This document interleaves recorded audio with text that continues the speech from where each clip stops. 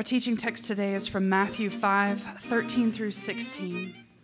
You are the salt of the earth, but if the salt loses its saltiness, how can it be made salty again? It is no longer good for anything except to be thrown out and trampled underfoot. You are the light of the world. A town built on a hill cannot be hidden. Neither do people light a lamp and put it under a bowl.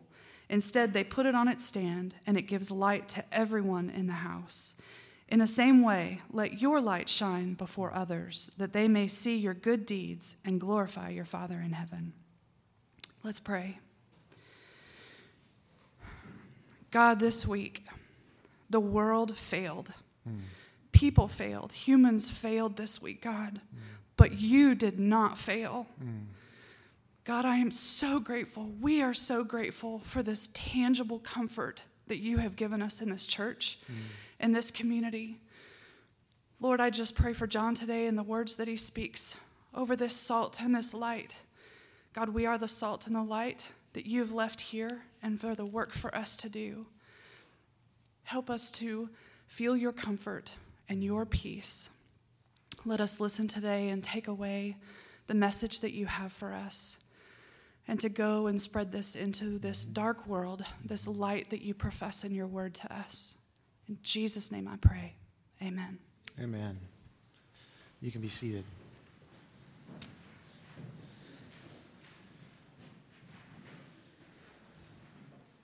Well, we're continuing this morning to look at the most important sermon ever preached.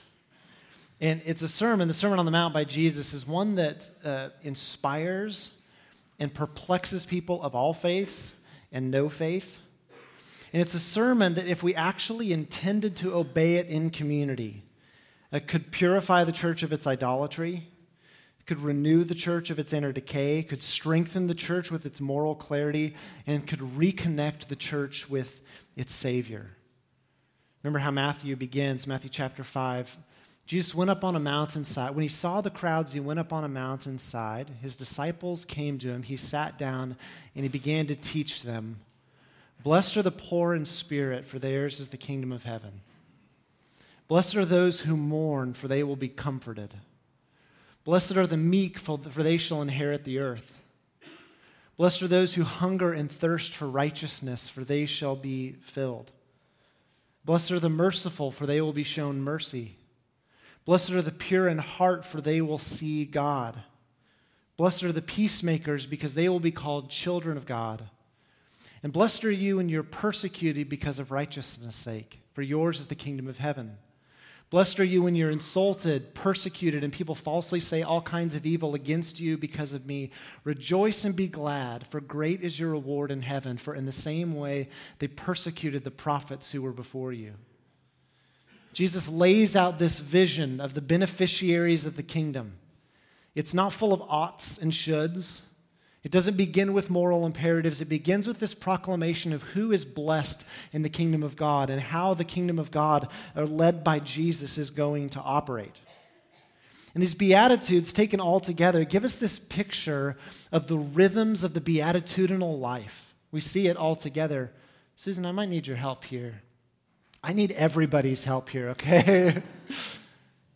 We see all together the rhythms of the life of the Beatitudes, how Jesus lifts us up out of our spiritual poverty. He blesses us and he dignifies us. He brings us to a place of honor and belonging. He loves us into dignity. Jesus then, having dignified us, purifies us, leading us into the third through the sixth Beatitude. He changes our allegiances. He cleans up and reorients our affections. He transforms us from the inside out. The deepest longings of our hearts are replaced with the deepest longings of his heart, and he gives us a new purpose. We join him in the way of peace. And we saw how last week, how the way of peacemaking often leads to some kind of persecution or to some kind of failure. In either way, it throws us on our knees and it puts us back into being beneficiaries and recipients of the first beatitude. We find ourselves poor in spirit and at the mercy of God, again, in our spiritual poverty. And followers of Jesus are perpetually living in this kind of forward-moving lifestyle. We're always in this kind of rhythm of progress where it's almost like we get up off our knees and we fall back down again, and he just lifts us by the hand and dignifies us again. In our poverty, he purifies us. He gives us purpose, and then we often fail and are persecuted, but this is the rhythm of the Christian life. Somebody said that baptism is like jumping on a moving train. There's no such thing as a stagnant or the complacent Christian, because Christians are always moving forward, always keeping in step with the Spirit, moving in toward our sanctification. And as Jesus transitions from this preamble of the Sermon on the Mount and the Beatitudes into the sermon proper, you may notice that the voice has shifted. He goes from these universal pronouncements about who is blessed, blessed are, blessed are, blessed are, to these direct explanations about the role of beatitudinal believers in public life. And he starts talking to you. It goes from third person abstract to a second person talking to you and to y'all kind of conversation. And I want you to note well Jesus' words here in verses 13 through 16. What he does say and what he does not say. Watch what he does not say. He does not say, you should be the salt of the earth. He does not say you could be the salt of the earth if only you got your act together. He does not say you might be the light of the world or you will be the light of the world if. He does something that's different. Jesus says you are the salt of the earth. He says you are the light of the world, which is a present tense reality. Speaking to the disciples, he says, you, addressing this community of disciples, present tense, are the salt of the earth and the light of the world. Have you ever got a compliment from someone and you didn't know what it meant? Or you didn't know, is that a compliment? Thank you, I guess. To understand what Jesus is saying here, we have to understand he's giving us metaphors. And when someone uses a metaphor, you have to ask, what is the metaphor for? What is the message that Jesus was encoding into these images of salt and light that we should therefore decode, and so we can understand who we are in the world according to Jesus? And to understand what he's getting at, we have to ask about the essential purposes of salt and light. In the ancient Near East, salt had a number of essential purposes. One of the primary ones was as a preservative. Salt as a preservative actively delayed the decaying process of food.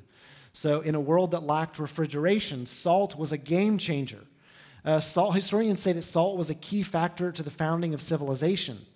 In a world with no refrigeration, it helped to eliminate the seasonal availability of food so you could store food for a longer time. You're no longer just hunting and gathering on a daily basis. Food could be transported at distance, so it has a massive impact on the economy and culture and the development of cities. The phrase that a person is not worth their salt comes from the time when salt was used as a currency in the slave trade. The person would say that person is not worth their salt, not worth the currency that it would cost to own them. The prefix sal in salary has to do with a person's allotment of salt. Salt had a huge, huge role to play in human history and the development of culture. But primarily, it was about preservation. Salt was a preserving agent. The additional thing that we all think about salt as more frequently is salt was just a seasoning. It added flavor. It made stuff taste better. So if you eat eggs without salt, it's just kind of sad. It's like, this doesn't feel right. If you have chicken soup and it's unseasoned, with no salt, you're like, this isn't right. This is not how it's supposed to be. Or French fries, they just don't work unless they're salty and they make you salivate and then drink something else unhealthy. And the contrast of salt heightens the palate and it can improve flavor. And Jesus says, you are the salt of the earth. You, my followers, are the salt of the earth. People who live in the Jesus way are preservatives. They uphold and maintain and delay the natural process of decay. And people who live in the way of Jesus as people of contrast enhance the flavor of the earth. People who live in the way of Jesus, in their very presence, make things just taste richer and last longer. Now, every metaphor has its limits. Too much salt can be a bad thing. Have you ever made a batch of cookies and you way overdid the salt? You did tablespoons instead of teaspoons? A very disappointing batch of cookies. Too much salt can kill crops. If you go out and salt your neighbor's yard, they're not going to have green grass this season. Don't do that to them. And it seems to me that Jesus, knowing that salt could be abused, Jesus had in his mind a suspicion or an awareness that his followers were more likely than not in human history going to be a minority presence. They're going to be something that is sprinkled in among a bland society. Most people are not going to get it, and most people are not going to be like it. Salty people are few and stand in contrast to the majority culture that is bland without them. That's what he said. He said, you are the salt of the earth. If the salt loses its saltiness, how can it be made salty again? It's no longer good for anything except to be thrown out and trampled underfoot. So he says, you, my people, followers in my way, you're the salt of the earth, so stay salty.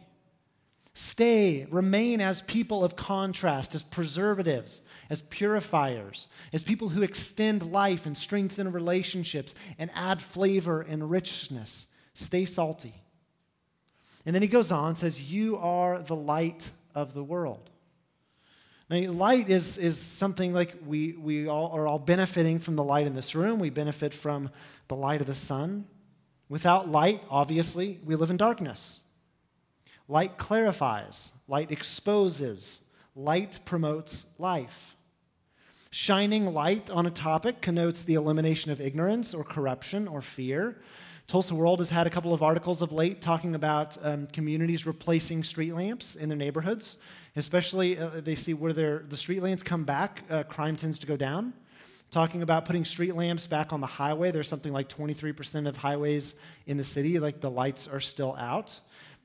Light eliminates ignorance and corruption and fear, and even things like promotes safety and decreases crime. The presence of light causes grass and trees and crops to grow. The presence of light and the sun has a ton of health benefits. Many of us would say we suffer from seasonal affective disorder because we're getting less hours of sunlight. And it's just we're just kind of blue because it's so gray and brown outside. The sun helps lower our blood pressure and increases bone health, brain function. It can ease depression. It can improve the quality of our sleep. It can boost growth in children. It enhances immune system functioning. In the Bible, light is associated with joy, with knowledge, with life, with hope, with salvation, and with walking the path of wisdom. And Jesus says that you, people who are following in the Jesus way, people who are living in the Sermon of the Mount way, by nature of your very being and presence, cause life to flourish by driving out fear and embodying a hope-filled existence. Jesus says, you're the light of the world. A town built on a hill can't be hidden. Neither do people light a lamp and put it under a bowl. Instead, they put it on its stand, and it gives light to everyone in the house. In the same way, let your light shine before others, that they may see your good deeds and glorify your Father in heaven. Now, Jesus here is making a nuanced point. In the next chapter, we're going to talk about secret behaviors. We're going to talk about prayer and fasting and giving. And Jesus indicts the religious leadership in Jerusalem in particular who did these things with the motivation of being seen for them. Now, they're being seen in the same way that Jesus is admonishing his disciples' actions to be seen, but it's prompted by a different motivation. He said, let others see what you're doing, that they may glorify not you, but your Father in heaven. Let your light shine before others so that God may be glorified, not let your light shine before others so that you'll gain glory and attention and social media clout and respect from other people. He says, don't hide who you are. Love God and be yourself. Live in the light. It's a gift to the people around you. So he says, stay salty and shine brightly. Jesus could have used any number of metaphors when he came at this. These two are especially rich in the ancient Near Eastern world and in biblical imagery. But Jesus could have used different metaphors. He could have said, you are the white blood cells of the earth. You rush to fight off infection in the human body and the human ecosystem. He could have said, you are the immune system of society, promoting the integrity and the flourishing of the human family ecosystem. And Jesus gives images that remind the believers, and it reminds us, your presence in the world, in following the teachings of Jesus, naturally preserves and purifies and strengthens and clarifies and improves and multiplies life. That in your very being, as a person who is striving to remain in Jesus and let his words remain in you, a person who's striving and in your intentions to live in the Jesus way and live in the Sermon on the Mount, you're this preserving, purifying agent in the world by nature of your very being. It's not you should be, or you could be, or you might be, or you will be if. People who are living in this beatitudinal rhythm of life are naturally these preserving, brightening agents in the world. He says, don't assume a false humility about all this. Stay salty and shine brightly. My friend Jason Jackson, some of you will know, says that to his kids when he drops them off at school as a call and response kind of thing, as a reminder to his children. Hey, Cora, stay salty, shine brightly, Dad. It's a reminder we're different. We're people of contrast. Where we go, the kingdom of God goes. Where we go, the life and the light of Jesus goes. So stay salty and shine brightly. You know what's so striking about all of this? Is in preaching this sermon and saying these words, Jesus has not assembled the best and brightest of Israel. He hasn't gotten together the high performers, the people who other people would point to as like, they are a person I respect, a religious person who's kind of got their act together.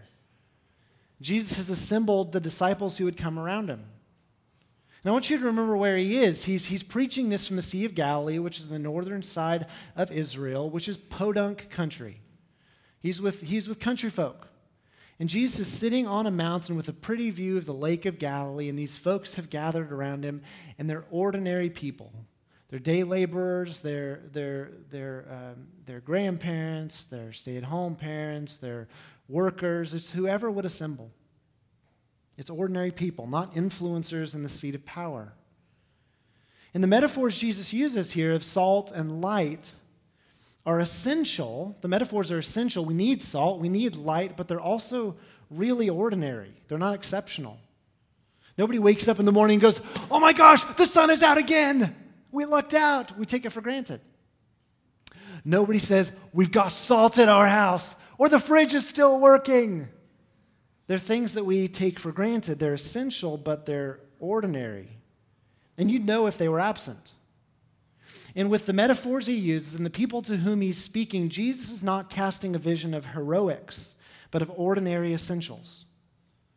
And throughout church history, the 2,000 plus years that people have been following Jesus and trying to make his name great in our cities all around the world, all throughout church history, the primary means of spreading the gospel has been from regular people to regular people.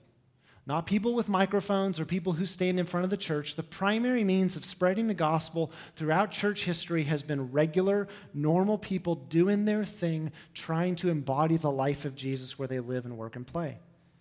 It's not spiritual giants or prayer warriors, but it's men and women like you and me, who in embracing this pilgrimage of following Jesus have naturally behaved like salt and light, preserving, upholding, strengthening, adding flavor and richness to life, and naturally attracting other people to follow Jesus. It's people like Joe and Beverly Spence. This used to be my office right over here that says nursing room. And when we were first getting started, I moved over here from Asbury, and I was in that office alone for like 6 months. And it was like an introvert's paradise for a while after being around so many people at Asbury. And at the time, before we had launched, there were like 20 of us, 25 of us who would say, we're Cornerstone. There was nothing to show for it. And Joe Spence came over. And Joe and Beverly had been at Asbury for 30 years. Joe had been the director of operations at Asbury. We were co-workers. He's a guy I really respect. And Joe had recently retired. And Joe said, John, Beverly and I are in. And I've got 50 hours a week, and you tell me whatever you need, and I'm going to do it. And he did it. They did it. Joe and Choppy Goforth, I think Choppy is in the room or will be at the next service, came in here and were measuring how many people we thought could fit in here, how many butts we could fit in each pew. They were getting out and measuring, the number of cars we could squeeze into the parking lot. Joe worked with contractors to redo the front steps out here. They used to be carpeted and moldy. They helped us redo the carpet. Joe lined up the contractors so that we could put in the bathrooms over here that used to be filing cabinets. Beverly put hundreds and hundreds of hours in this room praying for you, praying for our church, praying for followers of Jesus around the world. Beverly bought these candles like 3 weeks ago. Many of you over the last week have been texting me pictures of Papa Joe and Beverly holding your children. They built all of the office furniture for the staff. They led groups. They wrote policy for our board. We sent Beverly on a mission trip with Bren and Brody to Lebanon to meet with pastors from a persecuted country, helping us scout out what can we do to be partners with the persecuted church. They counseled many couples in our church before they got married. I know of 5 couples at least in our church who did premarital counseling with Joe and Beverly. Bryce and Christine, Philip and Hannah, Brian and Caitlin, Caleb and Carly, and John and Emily Odom. They hopped in. Over the years, they led things like Financial Peace University at Asbury. Many of you don't know this, but they took in something like 25 or 27 foster kids over the years. Joe met with the coaches at Union High School at Coaches Fellowship for many years. And when you list it like all of that, it's amazing. But, when Joe and Beverly sat right here, it's not like all of us were like, oh my gosh, Joe and Beverly Spitz are in the room. But when you list all like that, you think, oh my gosh, the things that God has done through an ordinary couple. And we had greatness among us. It's the essential ordinariness of the follower of Jesus. People who are slowly going one direction, who are making a lifetime of small and big choices for the benefit of others in the name of Jesus Christ. A church father named Cyprian said, "We do not speak great things, we live them." Another person said, "Dream big and act small." And when Jesus gives us this imagery of being the salt of the earth and the light of the world, it's dream big imagery, but it's constituted by lots of little choices for the benefit of others in the name of Jesus over the course of a lifetime. It's comprised of small acts of faithfulness. And these acts follow a person who is in progress in Christ. Someone who is in progress.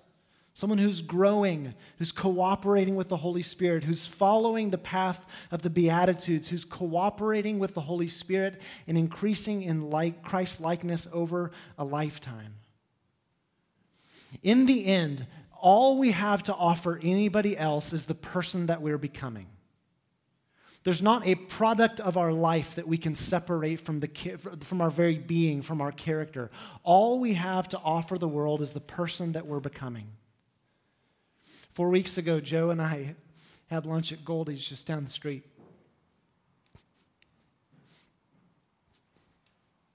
And Joe said, "John, you've got me reading the Sermon on the Mount.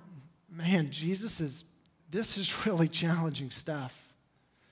He said, "I always heard if you get in a fight, you hit first and you hit hard. But Jesus says, do not resist an evil person and love your enemies and pray for those who persecute you." He said, "This is really making me rethink some things. When I am 66 years old, if the Lord gives me those years, I pray that I am still learning and progressing like that." My gosh. They were grappling with the ethical and the practical consequences of the words of Jesus.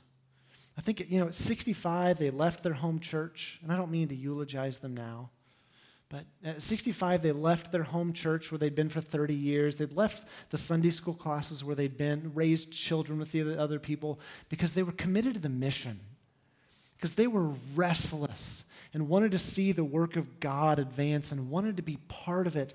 They were people in progress. There were people who were eager to act in the interest of others, who weren't like aspiring to do great things. They didn't have stay salty and shine brightly on their mirror in the morning, but they did it. In following Jesus and striving to live in these beatitudinal rhythms, they did it. They let their light shine by loving God, and as he was changing with them, cooperating with the Spirit, paying attention to those little nudges, those little opportunities, letting out what he was doing in them on the inside. And they did this, and we're invited to do this, not out of some kind of sentimental thing like we never know how many days we're going to be given, but we do this in allegiance to Jesus Christ. Out of allegiance to Jesus Christ for what he's done for us, we are perpetually in progress. What a beautiful example we've been given, church, in this couple. People that we could model our lives after in many ways. They let their light shine. And you'll notice that if you read the news this week, or as we've swapped stories, we have not been telling the stories of their careers. We've not been telling the stories of their assets or their home or their vehicles. We've been telling the stories of their choices and their character, the big and small ways in which they've shown up. And we want that to be our legacy and that to be our gift to the world too. That in following Jesus, we would salt the earth wherever we go and enhance its flavor and preserve and purify. That wherever we go in embodying the life of Jesus, we would shine brightly in dark places and people would find themselves loved. Allegiance has been a word on my mind this week. There's been another word on my mind this week, and I haven't really shared this with very many people, but it's defiance. I'm really ticked off about what happened. I'm ticked off at our enemy. And this word defiance keeps bubbling to my surface. It's like, forget you. We're going to follow Jesus. Yes, the enemy wants to subvert the work that our church is doing. Not to make it narcissistic or all about us, but yes, Joe and Beverly were on their knees in this place. Joe and Beverly were at the front lines of seeing a community be shaped by the gospel and take the way of Jesus seriously. Yes, the enemy always wants to steal and kill and destroy. And I just feel this sense of defiance, like we're not stopping. In allegiance to Jesus Christ and in defiance of the works of the enemy, we are continuing our work. Joe and Beverly would want us to do it. In defiance of the works of the enemy, we are continuing to slowly go in the way of Jesus. Learn together to be a community shaped by the gospel. Learn together to be a Sermon on the Mount community. The gospel says the reason the Son of God appeared was to destroy the works of the devil. So we do not defy in hatred, we defy the works of the enemy in love. We do not defy the works of the enemy with vengeance, but with prayer. We sow tears of prayer, they might reap a harvest of righteousness. We pray not only for the violence that was enacted in our community this week, but for the violence all around the world that is leaving a wake of victims, and pray that God's kingdom would come. His reign would come to bear in every corner of the earth. And we wait with hope for the day when Christ returns in final victory, and he renews and he restores all things. And so we do not give into despair. We grieve, but we grieve with hope. And we stand in allegiance to King Jesus and in defiance of our enemy. The kingdom of God may come. God's will be done on earth as it is in heaven. So friends, grieve, cry, lament, get help, and also persevere and move forward. I was with Joe and Beverly's daughter, Amanda, this week, and we both had Hebrews 12 on our heart. And I ended my sermon, it wasn't in my notes, but I ended my sermon last week with Hebrews 12, 1 and 2, and it came up again in conversation with Amanda, and she said, John, my parents are still moving forward in the kingdom. My parents are still praying just like they did. So in view of this company of witnesses, throw off everything that hinders, the sin that so easily entangles, the little sicknesses that can be birthed in our heart in defiance of our enemy. Repent, throw it down, follow, run with perseverance the race that's been marked out for us in community. Oh, what a worthy calling to give our life to, in allegiance to Jesus and in defiance of our enemy and in unity with the family of God. grieve and cry and lament. And also, church, persevere. Since we're surrounded by such a great cloud of witnesses, let's throw off everything that hinders and the sin that so easily entangles and run with perseverance the race marked out for us, fixing our eyes on Jesus, the author and the pioneer of our faith, who for the joy set before him endured the cross, scorning its shame, and sat down at the right hand of his heavenly Father. Let's pray.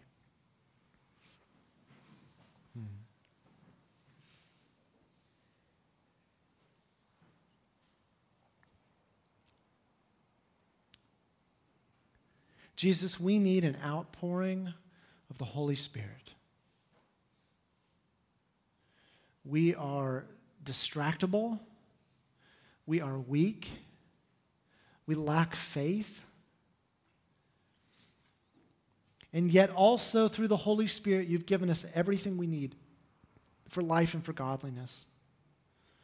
Jesus, would you just pour out your Spirit on your church?